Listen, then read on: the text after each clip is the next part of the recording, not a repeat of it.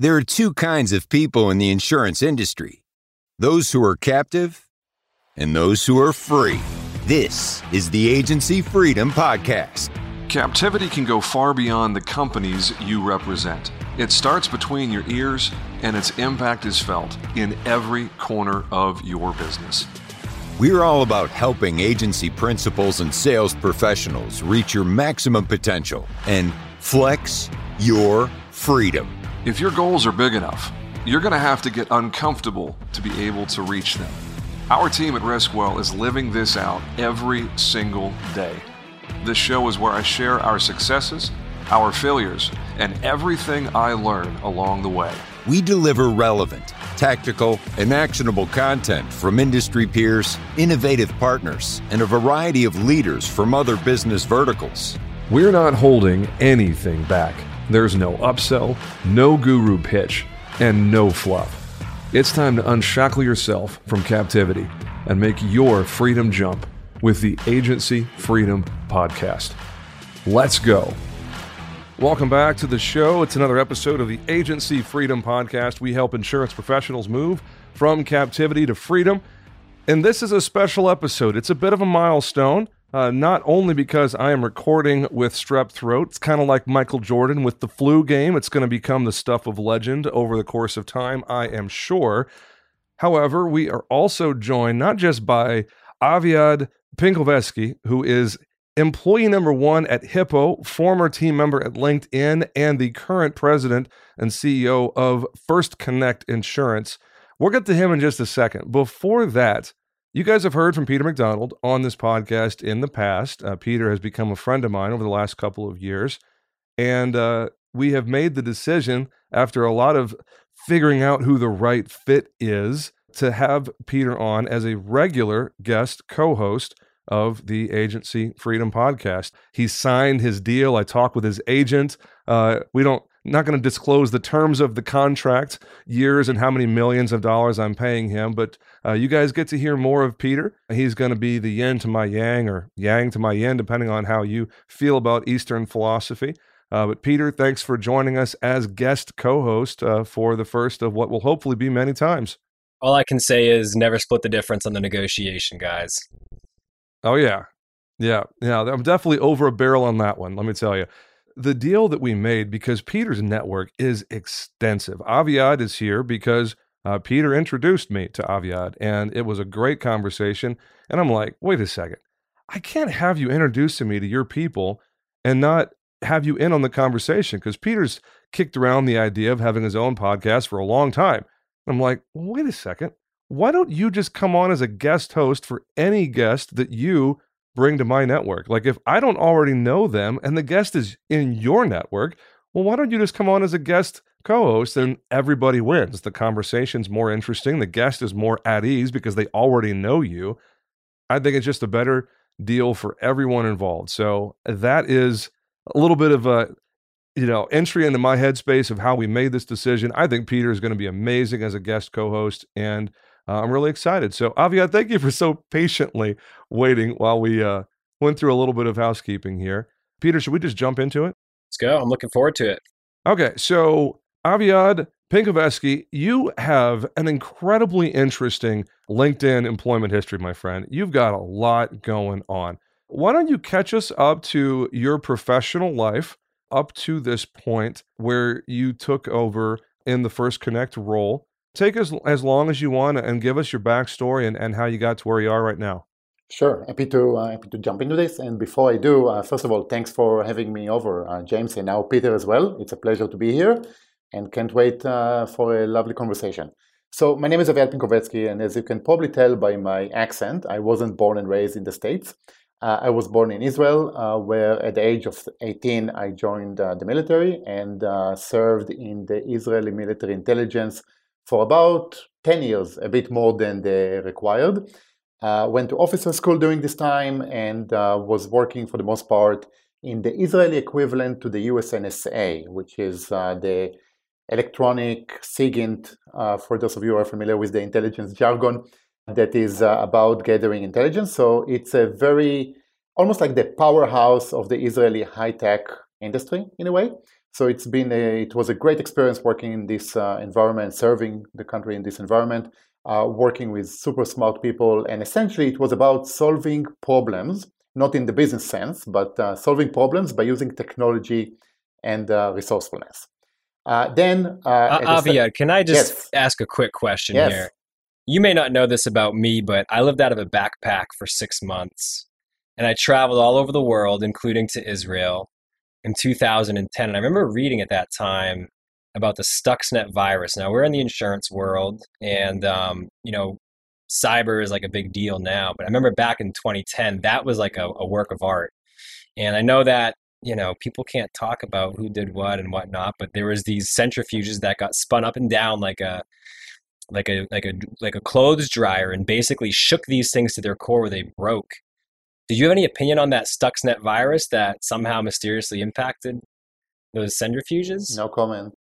No comment. Okay. But based on what I read, it was an interesting one because not only because of the damage it created, according to what was published in the press about it, it also manipulated the readings. So all the gauges indicated that everything is is working as in the green zone. Everything is working as it should, while in the background it was actually wreaking havoc on the machinery. So I agree with you. It was a very interesting piece to read. But no comment on anything beyond that.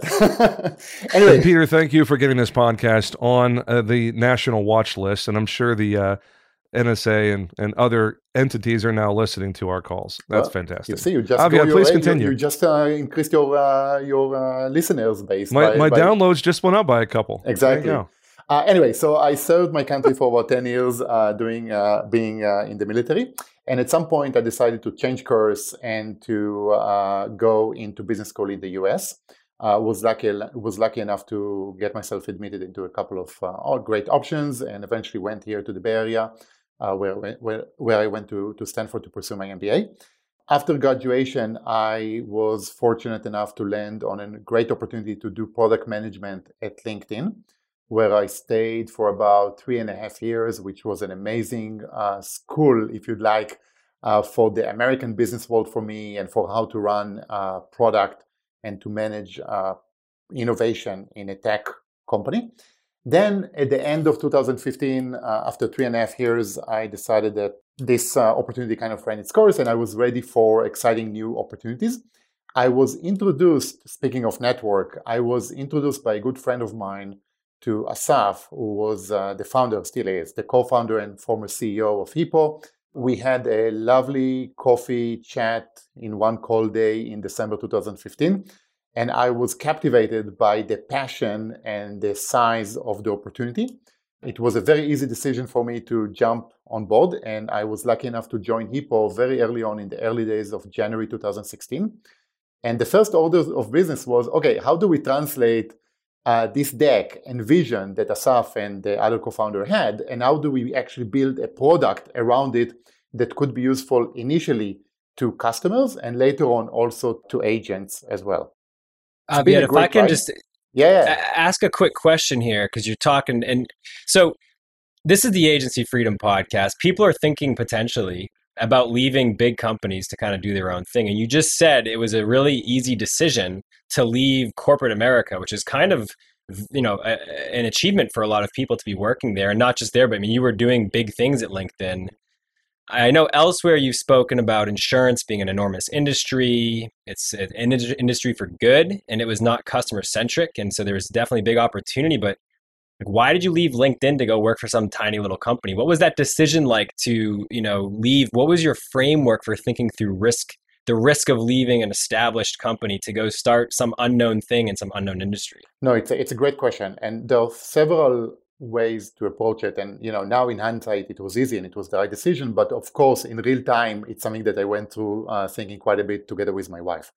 But few things stand out. First of all, I've always believed that to make the most out of life, both professionally and personally, you might want to challenge yourself and get out of your comfort zone. Not always, not at the same time, but it's a kind of a general guideline. I think it's a good thing every once in a while to push yourself outside of your comfort zone in order to grow.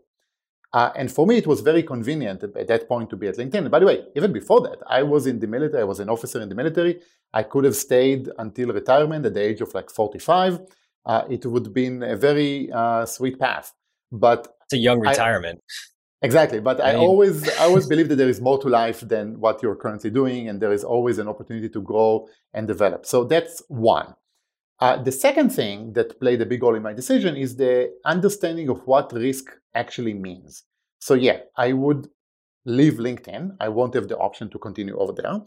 But what is the actual downside? And when I was in the process of searching and looking for different options, I quickly realized that, yeah, there are many, many options down the road. And even if this HIPAA thing and insurance won't necessarily work out, it's not the end of the road. I still would be able to apply my experience and the learnings that I've gained at LinkedIn and before to any future potential different avenue that I would take. Hence, the actual risk was not that great. When you put it in this perspective, it's not that much of a risk, because what is the worst that can happen? Maybe things won't work out as you plan. You'll be in the job market again, but you'll probably land on your 2 feet because you have a little bit of experience and credibility that got you to where you are now. When you put that in that perspective, the risk versus the opportunity is not that huge, and it's not that risky and scary as you might think out of the gate. But you were in business school. I don't know if there was costs associated with that. There was certainly opportunity costs. And then maybe you were on the upward trajectory. You could have been running a really big company at LinkedIn, long term. So I mean, wasn't there some very real risk where maybe you didn't have income short term and you had to make like a hard decision and your wife had to be behind you? Or Sure. How did you, I guess, frame that?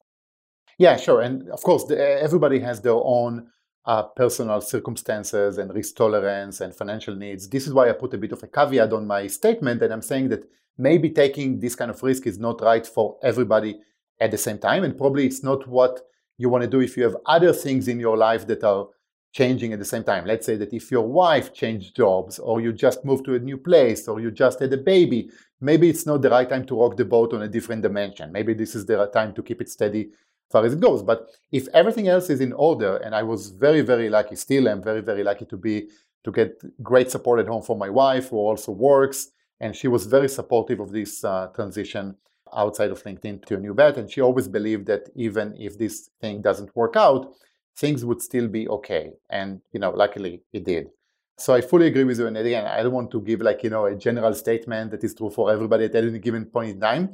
It's very personal and very, circumstances driven. But generally speaking, I think as a rule of thumb, if you can take the risk and you think about the risk, it's not that bad. And challenging yourself is important for our growth. And one more thing to add, you mentioned that, LinkedIn was corporate America and it was a public company at this point. But usually, and don't get me wrong, LinkedIn has been a great place to start my career in the US after moving and after graduating from business school. And I'll be eternally grateful for the opportunity I was given over there. At the same time, the opportunity for growth and development in a smaller organization is usually by an order of magnitude larger than being part of a large corporate where you might play an important role, but you're still probably a cog in a large machine. When you're part in a small organization, either it's your business or a business you joined, there is no redundancy. There are no fats that can be trimmed. If you're doing something, you're probably doing it because it's existential and super important for the company.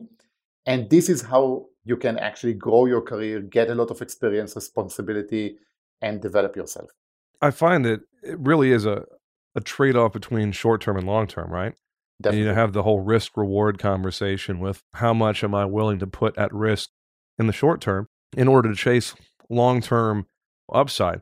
Every single high-performance leader that I can think of tends to skew in the direction of favoring long-term and what the growth possibilities are when a lot of work gets put in. That's not to say that there aren't some short-term focused leaders that are more worried about this quarter, this year. It's just that there tend to be few and far between in my experience. Would you agree in the whole short-term versus long-term, goal setting and vision? Aviad? Yeah, definitely. And, I think in many cases, people think very quickly, they go into the financial aspect of that, which is true. And you could easily translate this trade-off of, you're giving up a certain amount of guaranteed cash compensation in exchange to equity that at some point might be worth more. But I think it's also about kind of your personal development and skills.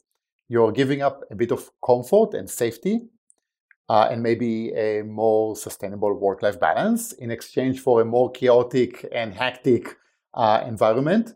But again, the long-term benefit is that you are actually expanding your skill set, you're growing your ability, and all of a sudden you realize that stuff maybe you wouldn't think that you would be able to is something that you can actually get done. And I think this is another aspect in such a transition that is often overlooked. And for me, it was very, very exciting, a very, very exciting opportunity. Besides, you only live once, so you might want to get as much experience, in our lifetime. And work plays such a big role in our life, all of us, and I'm sure also for our listeners, that you might as well get the most out of it and also have fun. Hashtag YOLO. So, to the listeners of this pod, if I know Hippo's done some really cool stuff, some AI and everything. And I know when I was young in the insurance world, I was like, oh my gosh, like it's going to be embedded insurance, like Ford's going to sell insurance, Tesla's going to sell insurance. But kind of what I'm hearing from you is, it makes sense to take a risk because you only live once and you need to expand yourself. So for these young listeners or people who are at big companies or established roles, I mean, what's your kind of perspective on building an agency from scratch today or starting something on your own today? Yeah, again, I'm going to be a bit cautious on by design, because I think it's a very personal decision that everybody has their own consideration.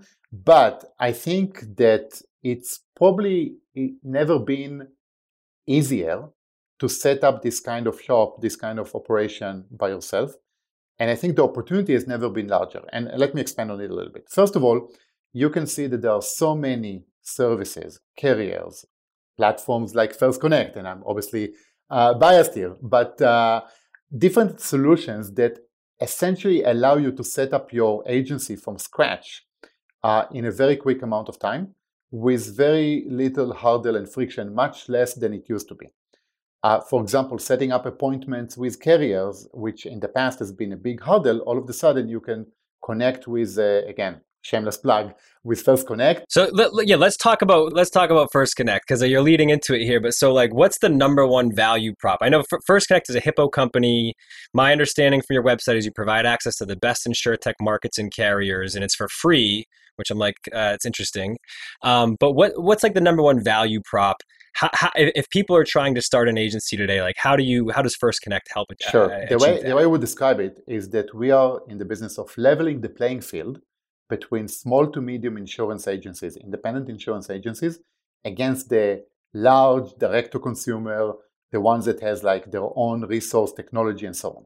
And we do that by several things. First and foremost, we provide a very rich portfolio of different carriers and products and MGAs that the independent agencies can get appointed with through us, and they can start selling. In some cases, they can get appointed and start quoting and selling within a matter of a few minutes.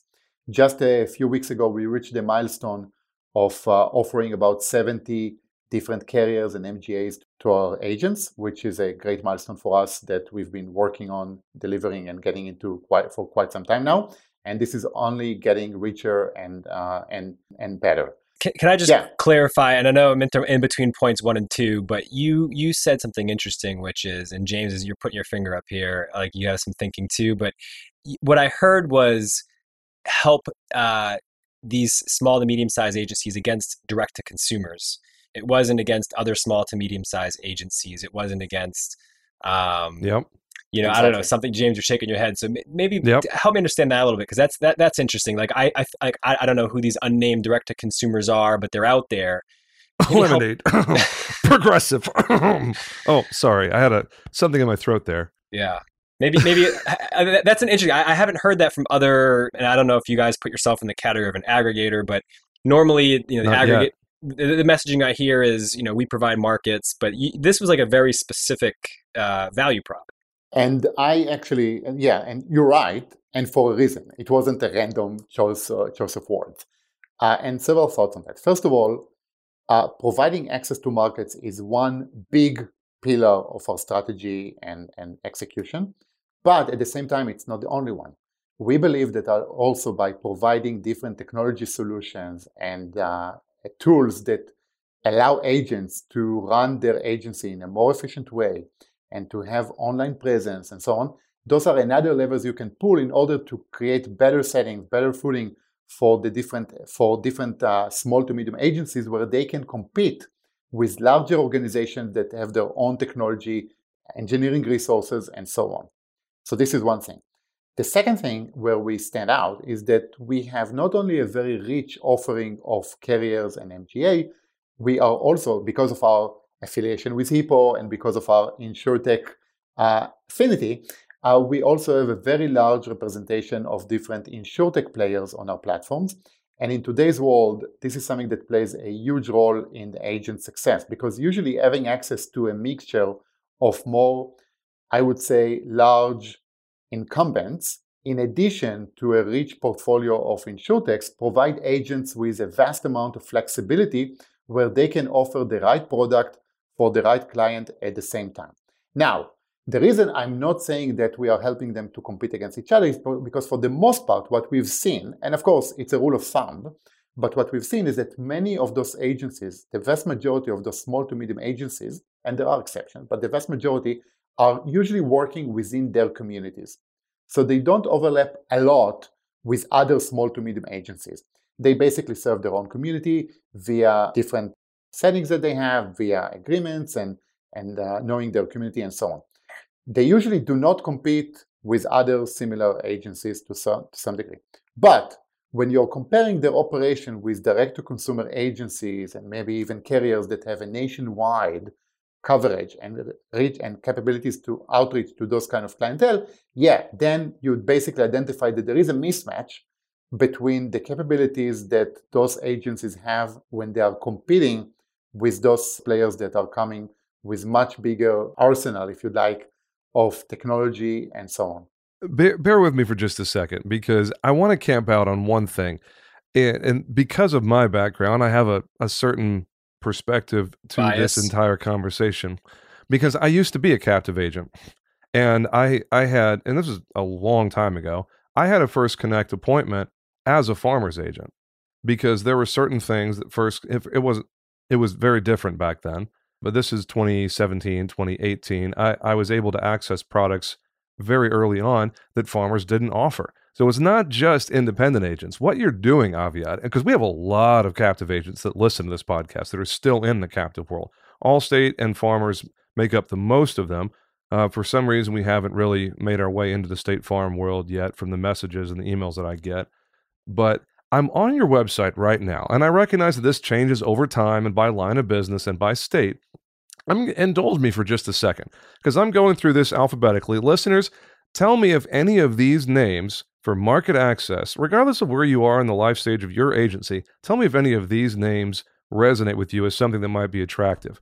Aegis, Annex Risk, Aon, Assurity, Attune, Byberg, Blink, Bristol West, Chubb, Clear Cover, Click VSC, CNA, Collectible, Commonwealth, Coterie, Coverwell, Cowbell, Dairyland, Elephant Ethos, Foremost, Get Covered, this little green squiggly thing that starts with a G. I'm not sure what that is, but I don't recognize that logo. Great American, Hippo, of course, Homeowners, Jewelers Mutual, K&K, Kemper, Lamar, Life Raft, Mile, this is like Mutual a 60-second commercial here. Let's, No, but here's the point that I'm getting to. National General, Neptune, Next, Palomar, Pi, Plum Life, Rainwalk, RLI Surety, Roamly, SES, Skywatch.ai, Sprout, Sterling, Tend, Thimble, Vacant Express, Velocity, Voom, and Wright. Now, of those names, there's a lot of names there, but most of those names that I just mentioned are extremely good at one, maybe two things. You have an entire roster of very high quality niche players that is going to be, regardless of where someone is in the life cycle of their agency. I'd take, for instance, here, Skywatch.ai. there is a great opportunity to write drone insurance in most agencies that they are not paying attention to. Almost every agency out there should be writing more drone insurance than they are. And Driller's Mutual, another good example. Cover Whale for trucking and transportation, another good example. There are certain things that Roamly does for short-term usage for motorhomes and like RVs and stuff. You can't write that the right way outside of a company like Roamly. Thimble, with their access for short-term policies and handyman contractors and, the niche stuff in the construction world and the gig economy, as they say, Thimble is the best carrier for stuff like that in the really short-term gig economy stuff that most people don't want to mess with because there's not enough money in it, but Thimble makes it stupid easy. And I'm just looking at this list going, First Connect has the best roster I've ever seen of high-quality niche player market access.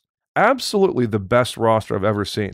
Folks, I don't say this very often, and I'm not getting any kickback from First Connect. If you're not already on the First Connect platform, get your butt over there, take a look at the menu in your state and line of business, because I know my guests and co-hosts are annoyed that I just read off the entire market access thing. But the reality is, I have never seen anything like this. And this is something that's very cool in the insurance world, especially if you're a captive agent trying to figure out how in the heck do you make your jump, because that jump is terrifying if you don't know where you're going to place the business. Because on day one, you got to figure out who your contracts are, and most of these carriers, Safeco, Travelers, etc., insert blue chip carrier, will not appoint you until your contract with your captive carrier is officially terminated. They won't appoint you until you're done with whatever your captive carrier was before. First Connect can be a really nice bridge to even the more traditional, network aggregators. Like the day that this episode drops is 1 week after Matt Masiello drops, episode 100. This is episode 101 that we're in right now. The very preceding episode, I'm interviewing Matt Masiello, CEO of SIAA, the largest network in all the country. And so some people might be like, wait a second, didn't you just sing the praises of SIAA? Yeah, I did. And I happen to think SIAA is a great option, but there are other great options as well, hence this conversation. So, Aviad, there's a lot of, sorry, Peter, there's a lot of intentionality that goes along with a roster like this. Yes. This is a roster of heavy hitters. Hey, Freedom Jumper, are you looking to take your business to the next level? Who isn't, right? Write more business and see your agency succeed with NBS. At Nationwide Brokerage Solutions, they understand the challenges local agents face in the constantly changing marketplace. That's why they offer a wide array of personal and commercial markets and policy options to help you meet the needs of your customers, no matter how unique or outlandish they may be. With a team of experienced and dedicated professionals that provide you with the support and guidance you need to see your agency succeed, Nationwide Brokerage Solutions is here to support you every step of the way. Don't just survive in the competitive insurance industry. Thrive with Nationwide Brokerage Solutions. Get started today. Learn more at nbsbrokerage.com. What's your philosophy there in delivering this kind of power to the small independent agent? No, I fully agree. It's very intentional, and there's been a lot of hard work that went into building this roster. And by the time this podcast would air, I'm pretty sure there are additional names on the list already, because we are adding new partners every week, or at least trying to almost every week. But let me answer the specific question. The main hypothesis that we have here, that is behind the scenes of this strategy, is that gone are the day where you could solve all of your customer needs with one or two incumbent insurance. Getting to find the right policy to the right customer by using only one or two carriers is almost impossible. And that's because of so many things. First of all, insurance carriers, also the big ones, have their own underwriting, pricing preferences where they are trying to be as profitable as possible, as they should, of course, as they should, which gets to the point that not all customers are a good fit to a specific carrier. And we keep hearing that again and again from agents that have recently joined us and they were captive before. They keep telling us how it was impossible to keep serving their book not only to grow it, but also to serve the existing book by having only one appointed carrier to work with. Because everything has become so much niche. At the same time, you have this explosion, a very good explosion, of different options, just, to name a few that you just mentioned. But those carriers are actually, their only task, their only priority is to serve a certain kind of clientele in a certain market and to do it very, very well. And usually they are doing a pretty good job at that. So if we provide this optionality to insurance agents, that would allow them to win again and again with the right to win again and again by offering the right coverage for the right customer at the right time. And this is, by the way, where also technology can help us in order to allow agents to quote the right carrier to the right risk at the right time. And this is exactly the strategy that goes into how we build First Connect, offering as broad as possible selection of carriers, both large, traditional, and also much more niche. So agents have the flexibility to meet their customers where they are and to give them the right solution at the right time. So Aviad, you said, and I know you're a sharp guy, there's a lot of work to put this together. But you're in business, this is, interestingly, it's for free, according, no more access fees. Tell us about that. Like, how does First Connect get paid? How do you guys, what's the objective? How do you make your money or your commission? It's very simple. We basically take a cut out of the commission that is being paid by the carrier. And that's pretty much it, which is pretty much a standard practice in the industry. But unlike the industry, we don't take any setup fee, we don't take any monthly fee, we don't take any technology fee. It's a very simple monetization strategy that is perfectly aligned with the incentive for the agencies. The more they make, the more we make. That's it. What's the number one, if there was an interesting thing that people don't know about First Connect? What do you think? You've kind of shared the value prop, you've shared the markets. What is an interesting thing that people may not know about First Connect, besides the fact that it's owned by Hippo, which is interesting too? Yeah, I think that's actually, you touched on that point. In many cases, what we've seen is that many agents think about First Connect, or at least used to think about First Connect, as pretty much an avenue to get appointed by Hippo. Now, There is still some relevancy to that. I mean, we are one of the only channels that small to medium agencies can get appointed with Hippo. But as you can clearly see, there is so much more to that. And in fact, we have a very significant, fast-growing business in the commercial space, SMB, which got nothing to do with anything that Hippo is doing. Hippo is a completely consumer insurance company. But nevertheless, the agencies that are working with us are seeing an amazing traction and growth around small commercial, in many cases also a hybrid of both personal lines and small business commercial lines as well, which they are both able to fulfill via First Connect. So I think those are kind of almost like two surprises that we keep hearing.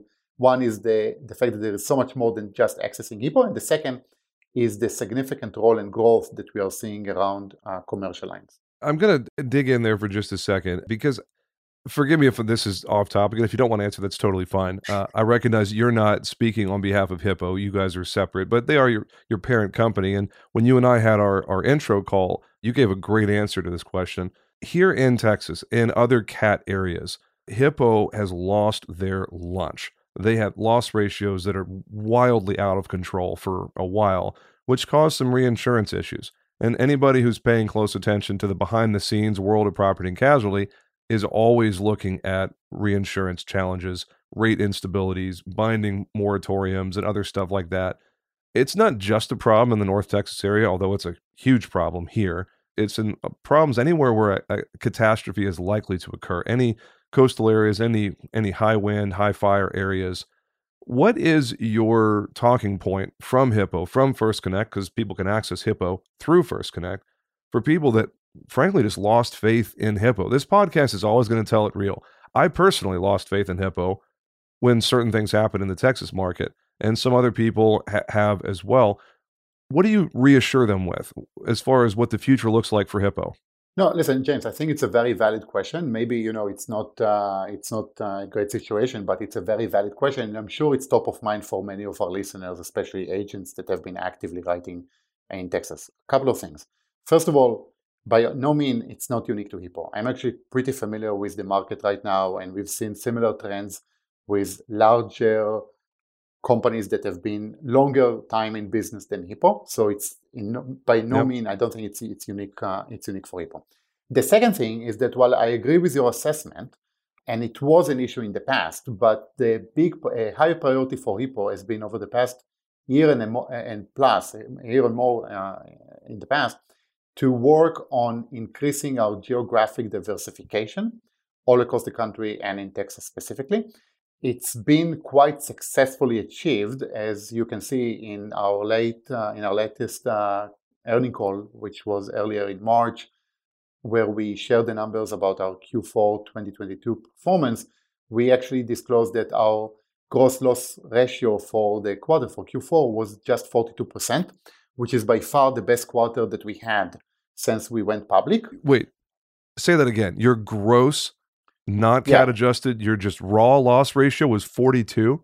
Hippo's gross loss ratio for the quarter for Q4 2022 was 42%. So as you can see, does that take into account ALAE?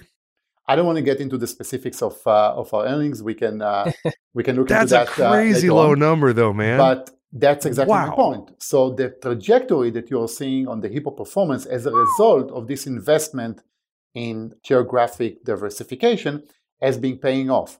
But as all of us know, it takes time. It does. I'm just going to pause there for a second. A 42 loss ratio. That is absolutely phenomenal.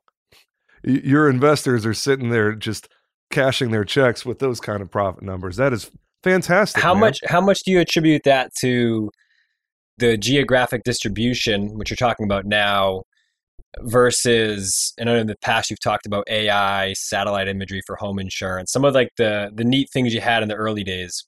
You know, Peter, it's a good question, but it's a bit difficult to answer, to be completely honest, and I'm not even sure I'm the right person to answer it. I know Aviad doesn't want us to ask that question.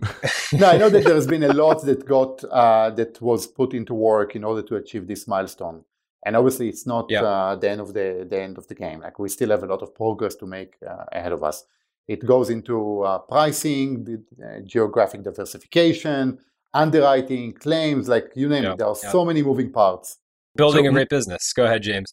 Mark Olson on your team shared with us that there was a certain announcement that you wanted to highlight that, as we record right now, is not yet public knowledge, but by the time this episode drops in early May, it definitely will be. I'm going to hand you the mic and share whatever you want with us, man. What is the big announcement? Thanks, James. So we talked about the offering of services and products that we offer to our agents, and just recently we were able to reach the exciting milestone of 70 different carriers and MGA solutions that we offer on First Connect platform, countrywide to our agents. It's a big milestone. I think it's also comprised of a very healthy mix of both traditional, reputable, very experienced insurance companies that have been in business for a long time, but at the same time, also offering a very rich offering of insurtech startups that are very, very tech savvy, very, very easy to work with. In some cases, the appointment process takes as little as a few minutes. An agent can be set up and start working. And it's obviously not, we are only getting started. Let me put it this way, but every once in a while, it's fun to take a step back and to enjoy what we were able to achieve. And this is a very exciting milestone. When we started to invest in First Connect at the beginning of 2022. Don't hold me against the exact number, but the carrier count was probably around 30, 35, something like that. So it's essentially pretty much doubled in over a year in a market that is not very easy to grow this offering in. Obviously, many carriers have a lot of restriction right now. So we are very, very excited and couldn't be even more proud with this milestone. And we are committed to keep growing it to make sure that we offer our agencies with the right solutions and the right carriers that they can serve their clientele with. Peter, you want to jump in there anywhere? I know I have a good follow-up question. No, let's hear it. No, this is just my speculation, and I know you're not announcing anything of the sort. This just from the perspective that I have as a retail agency owner. What you guys have built, I mean, you're tiny baby steps away from becoming a network of your own. when you start talking about market access, when you start talking about operating at scale and aggregating premium and negotiating with the same markets that you're bringing distribution to their door, I have to think that at some point in the future, you guys are going to turn that corner and say, hey, you know what? We are an alliance now. We are a network. It only seems like the logical next step to go in that direction when you have this kind of distribution available to people.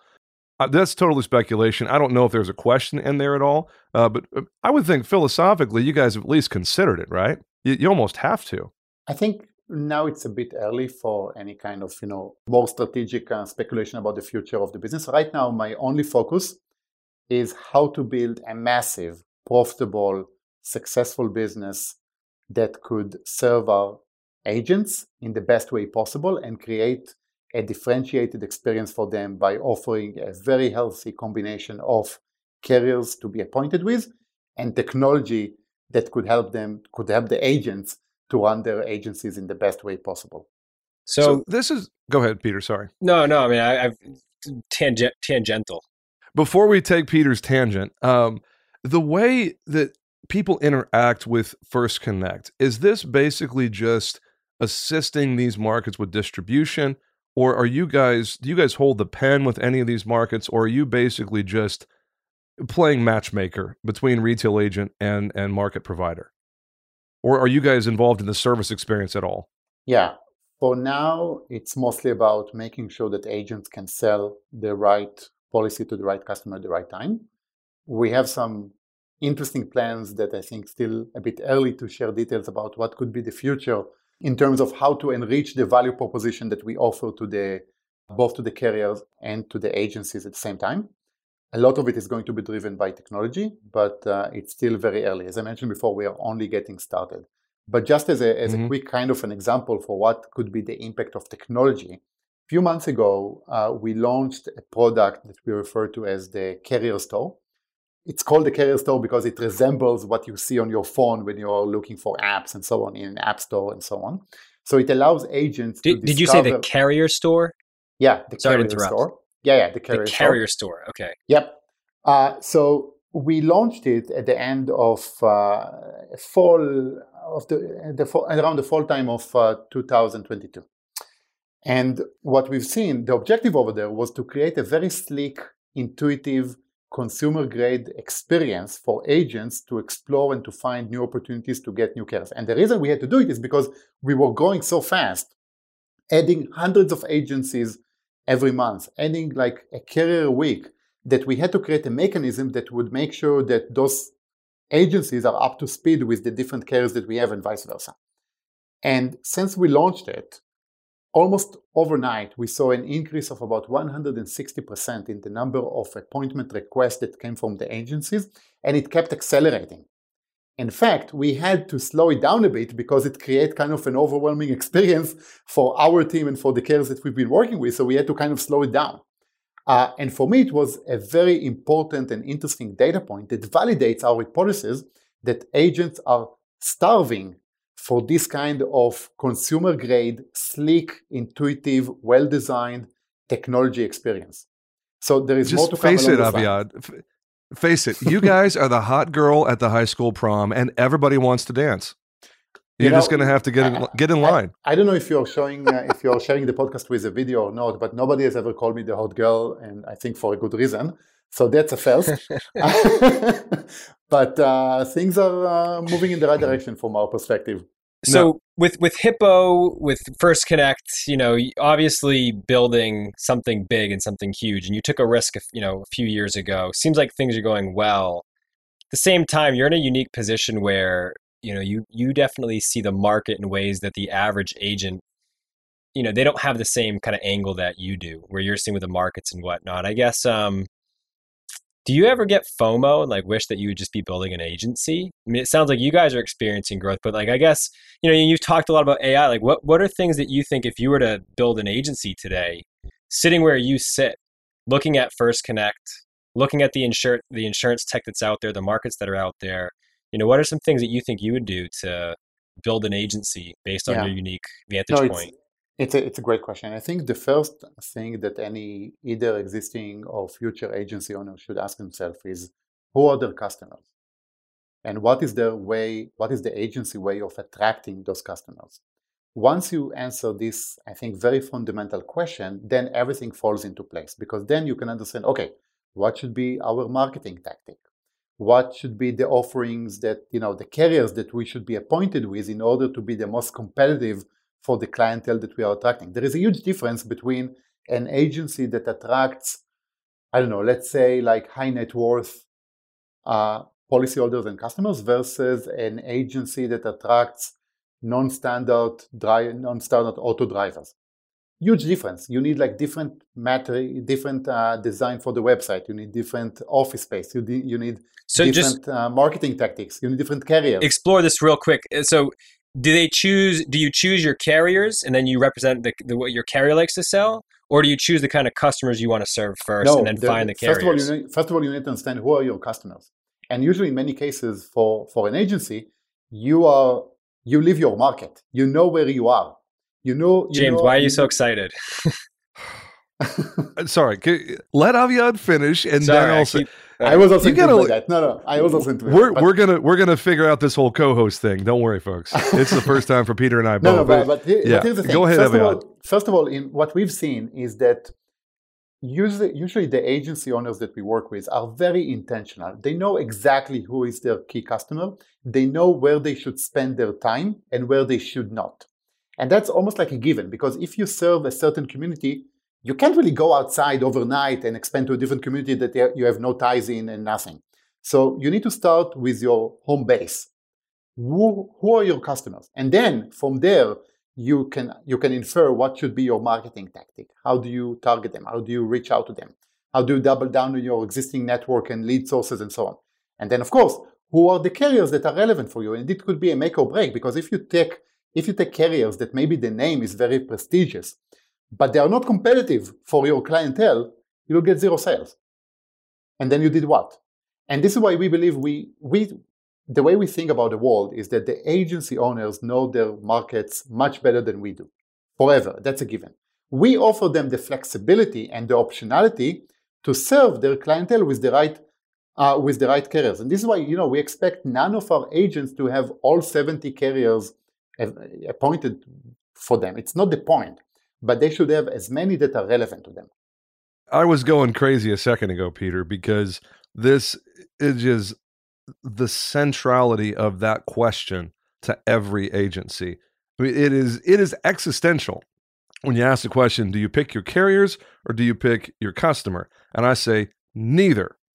You pick your identity first. You figure out who you're going to be. What is your office? Aviad said it a little bit earlier. Brand and identity. And this is not a promo for Leaving Captivity, but this is literally chapter 1 of the book. We talk about who are you. You got to figure out brand. You got to figure out identity in the marketplace. Before you even start talking about your target customer profile, before you start talking about market access, you got to figure out who you're going to be. Are you going to be a digitally focused agency? Are you going to be hyper-local with your marketing? Are you going to go after the flower shop on the street? Are you going to go after one particular niche, but do it statewide or nationwide even? Figuring out your vision, your mission, and your values of your company, but then figuring out exactly what your systems, your processes, your workflows are going to be, like how you want to design your agency, and let that be the lens that you approach First Connect with and go, okay, this is who we are. This is what we're looking to do in the marketplace. All right, Aviad, what do you got? What's your menu look like for an agency like ours?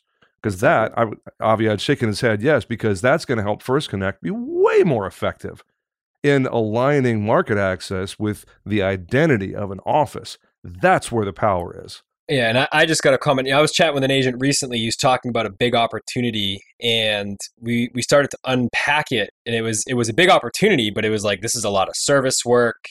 This doesn't line up with your current customer. Like, why are you going to invest all this energy and effort in something that doesn't even line up with like who you are as an agency? And I love it. At Wonderite, we've gone through vision, mission, values in the early days. We did that as a part of going through Techstars, which is a tech accelerator.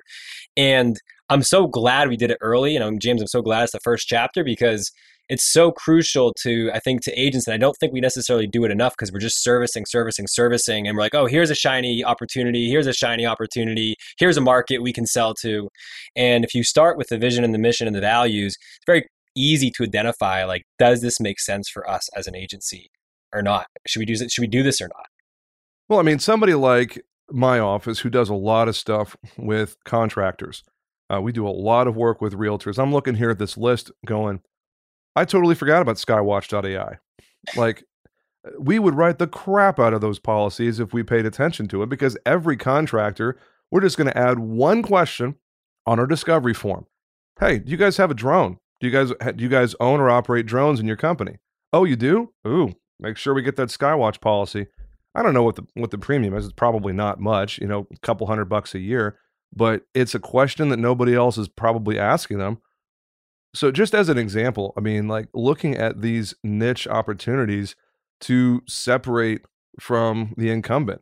Because, I mean, if you find a really good question that leads to a line of business opportunity that's off the beaten path, the chances are pretty high the incumbent hasn't asked that question. And you can break those bonds of trust and make the incumbent look foolish and unprepared if you're solving a problem for them that the incumbent didn't even point out, which I think is probably the secret weapon for First Connect in the marketplace, man. It's just giving retail agents so many different opportunities to put that knife in the side of the incumbent and just say, hey, you didn't see me, but I'm here, and I just took your client for a question you didn't even ask, pal. Am I right? You're smiling, so yeah. It's kind of maybe I shouldn't be so gruesome. But I didn't say. I probably should find different images. Now I'm going to get emails saying, "Why are you so hateful and violent?" James needs to read "Start with Why," right? It's in the Infinite Game, or not "Start with Why," the Infinite Game. The Infinite Game. Yeah, it's not about the knife in the side. It's like, we're in the industry together, and here's the knife in the side.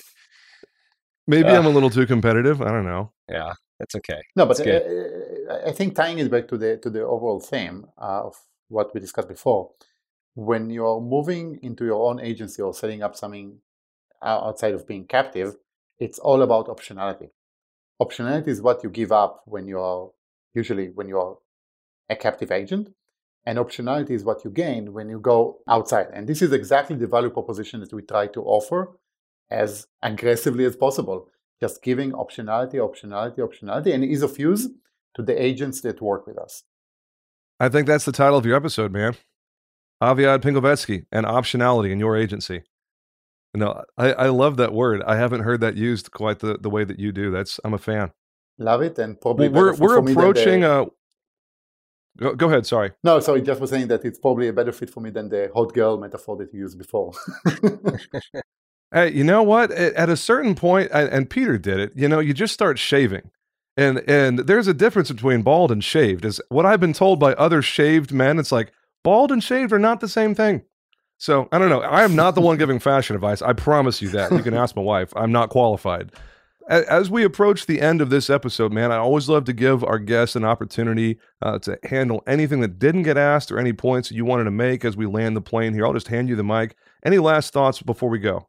No, I think it's been a great conversation. I think the only thing that I would like to emphasize, in addition to the optionality that we just talked about, one of the epiphany moments I had when I was still at Hippo, in the early days of Hippo actually, is when we launched the Hippo flavor that initially was direct to consumer, and we launched an agent flavor of the quoting and binding flow.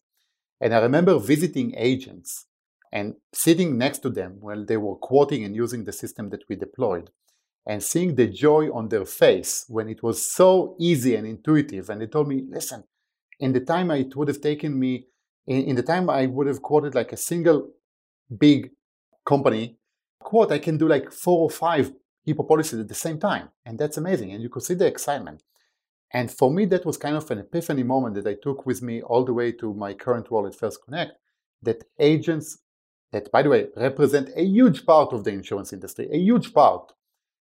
Agents are starving for this ease of use, intuitive, consumer-grade experience, and this is exactly what we are here to deliver, together with a very rich offering of different carriers. But this is what we are here for, and this is my vision for how we should build First Connect to be a meaningful force in the industry.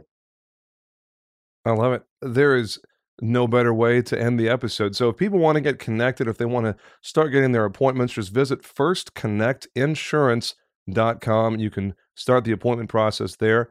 And that's about it, right, Aviad? Anything else? Yep. And my email is aviad@hippo.com. Feel free to reach out if anything with suggestions, questions. Happy to hear from anyone. It's aviad@hippo.com. Awesome. We'll put that in the show notes for sure. Peter, your first time as a guest co-host. Thanks for being here, man. Any final thoughts from you? I just want to know, like, do you guys, are they called hippos? Like, is that like if you work at Hippo, you're Hippo for life? Is it like something you guys talk about? Yeah, sometimes. Because how is the cheer? Because hippos don't really make noise. They don't like trumpet like an elephant. They don't growl like a lion. What is the sound that the hippos make when they greet each other? I'm just curious. Guess something with splashing water? I don't know. I never looked into that. Oh, man. Yeah, follow that, Peter. Hippos don't make sounds. Yeah. Love it. Very good. Did you know, fun fact, more people die from hippo attacks than from any other African animal. Hippos kill more humans than other animals in Africa. I think mosquitoes is actually the number one, James. This sounds like some bro science. I wasn't talking about tiny animals. I'm talking about substantial animals like rhinos and lions and elephants and stuff. Just don't bring me random facts. I'm going to have to think about it real hard. Yeah. Now I'm going to get people fact checking me like, well, actually, James, you're wrong. And here's why. And Aviad's just like, can we end the episode, please? For God's sake. That's it, really, isn't it? This was fantastic. I thank you to Gwen and my team for bringing me some honey ginger tea that made things a lot more bearable. Aviad Pinkovezky, you are did I say it right, president and CEO? Are you both? President of First Connect, that's fine. Presidents, okay. CEO of First Connect doesn't exist. I don't know what that title is, but nobody has that title. He is Aviad Pinkovezky, the president of First Connect Insurance, and this has been another episode of the Agency Freedom Podcast. Make it a great day, boys and girls. We'll talk to you again real soon. Y'all take care.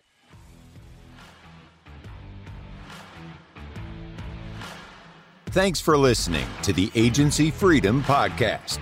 Please subscribe to AFP on your favorite platform to get automatic updates with every new episode and help other people find us. If you like what you hear, please drop us a review and tell the world what you like best. Most importantly, please share AFP with someone you know who is still in captivity. They'll thank you later. Visit our website at agencyfreedom.com to get access to exclusive content and announcements. Join our community on Facebook by typing in Agency Freedom in the search bar. Send your questions, comments, guest recommendations, and favorite grilling recipes to us at podcast@agencyfreedom.com. This is the Agency Freedom Podcast, where we help insurance professionals move from captivity to freedom. Until next time, let's go.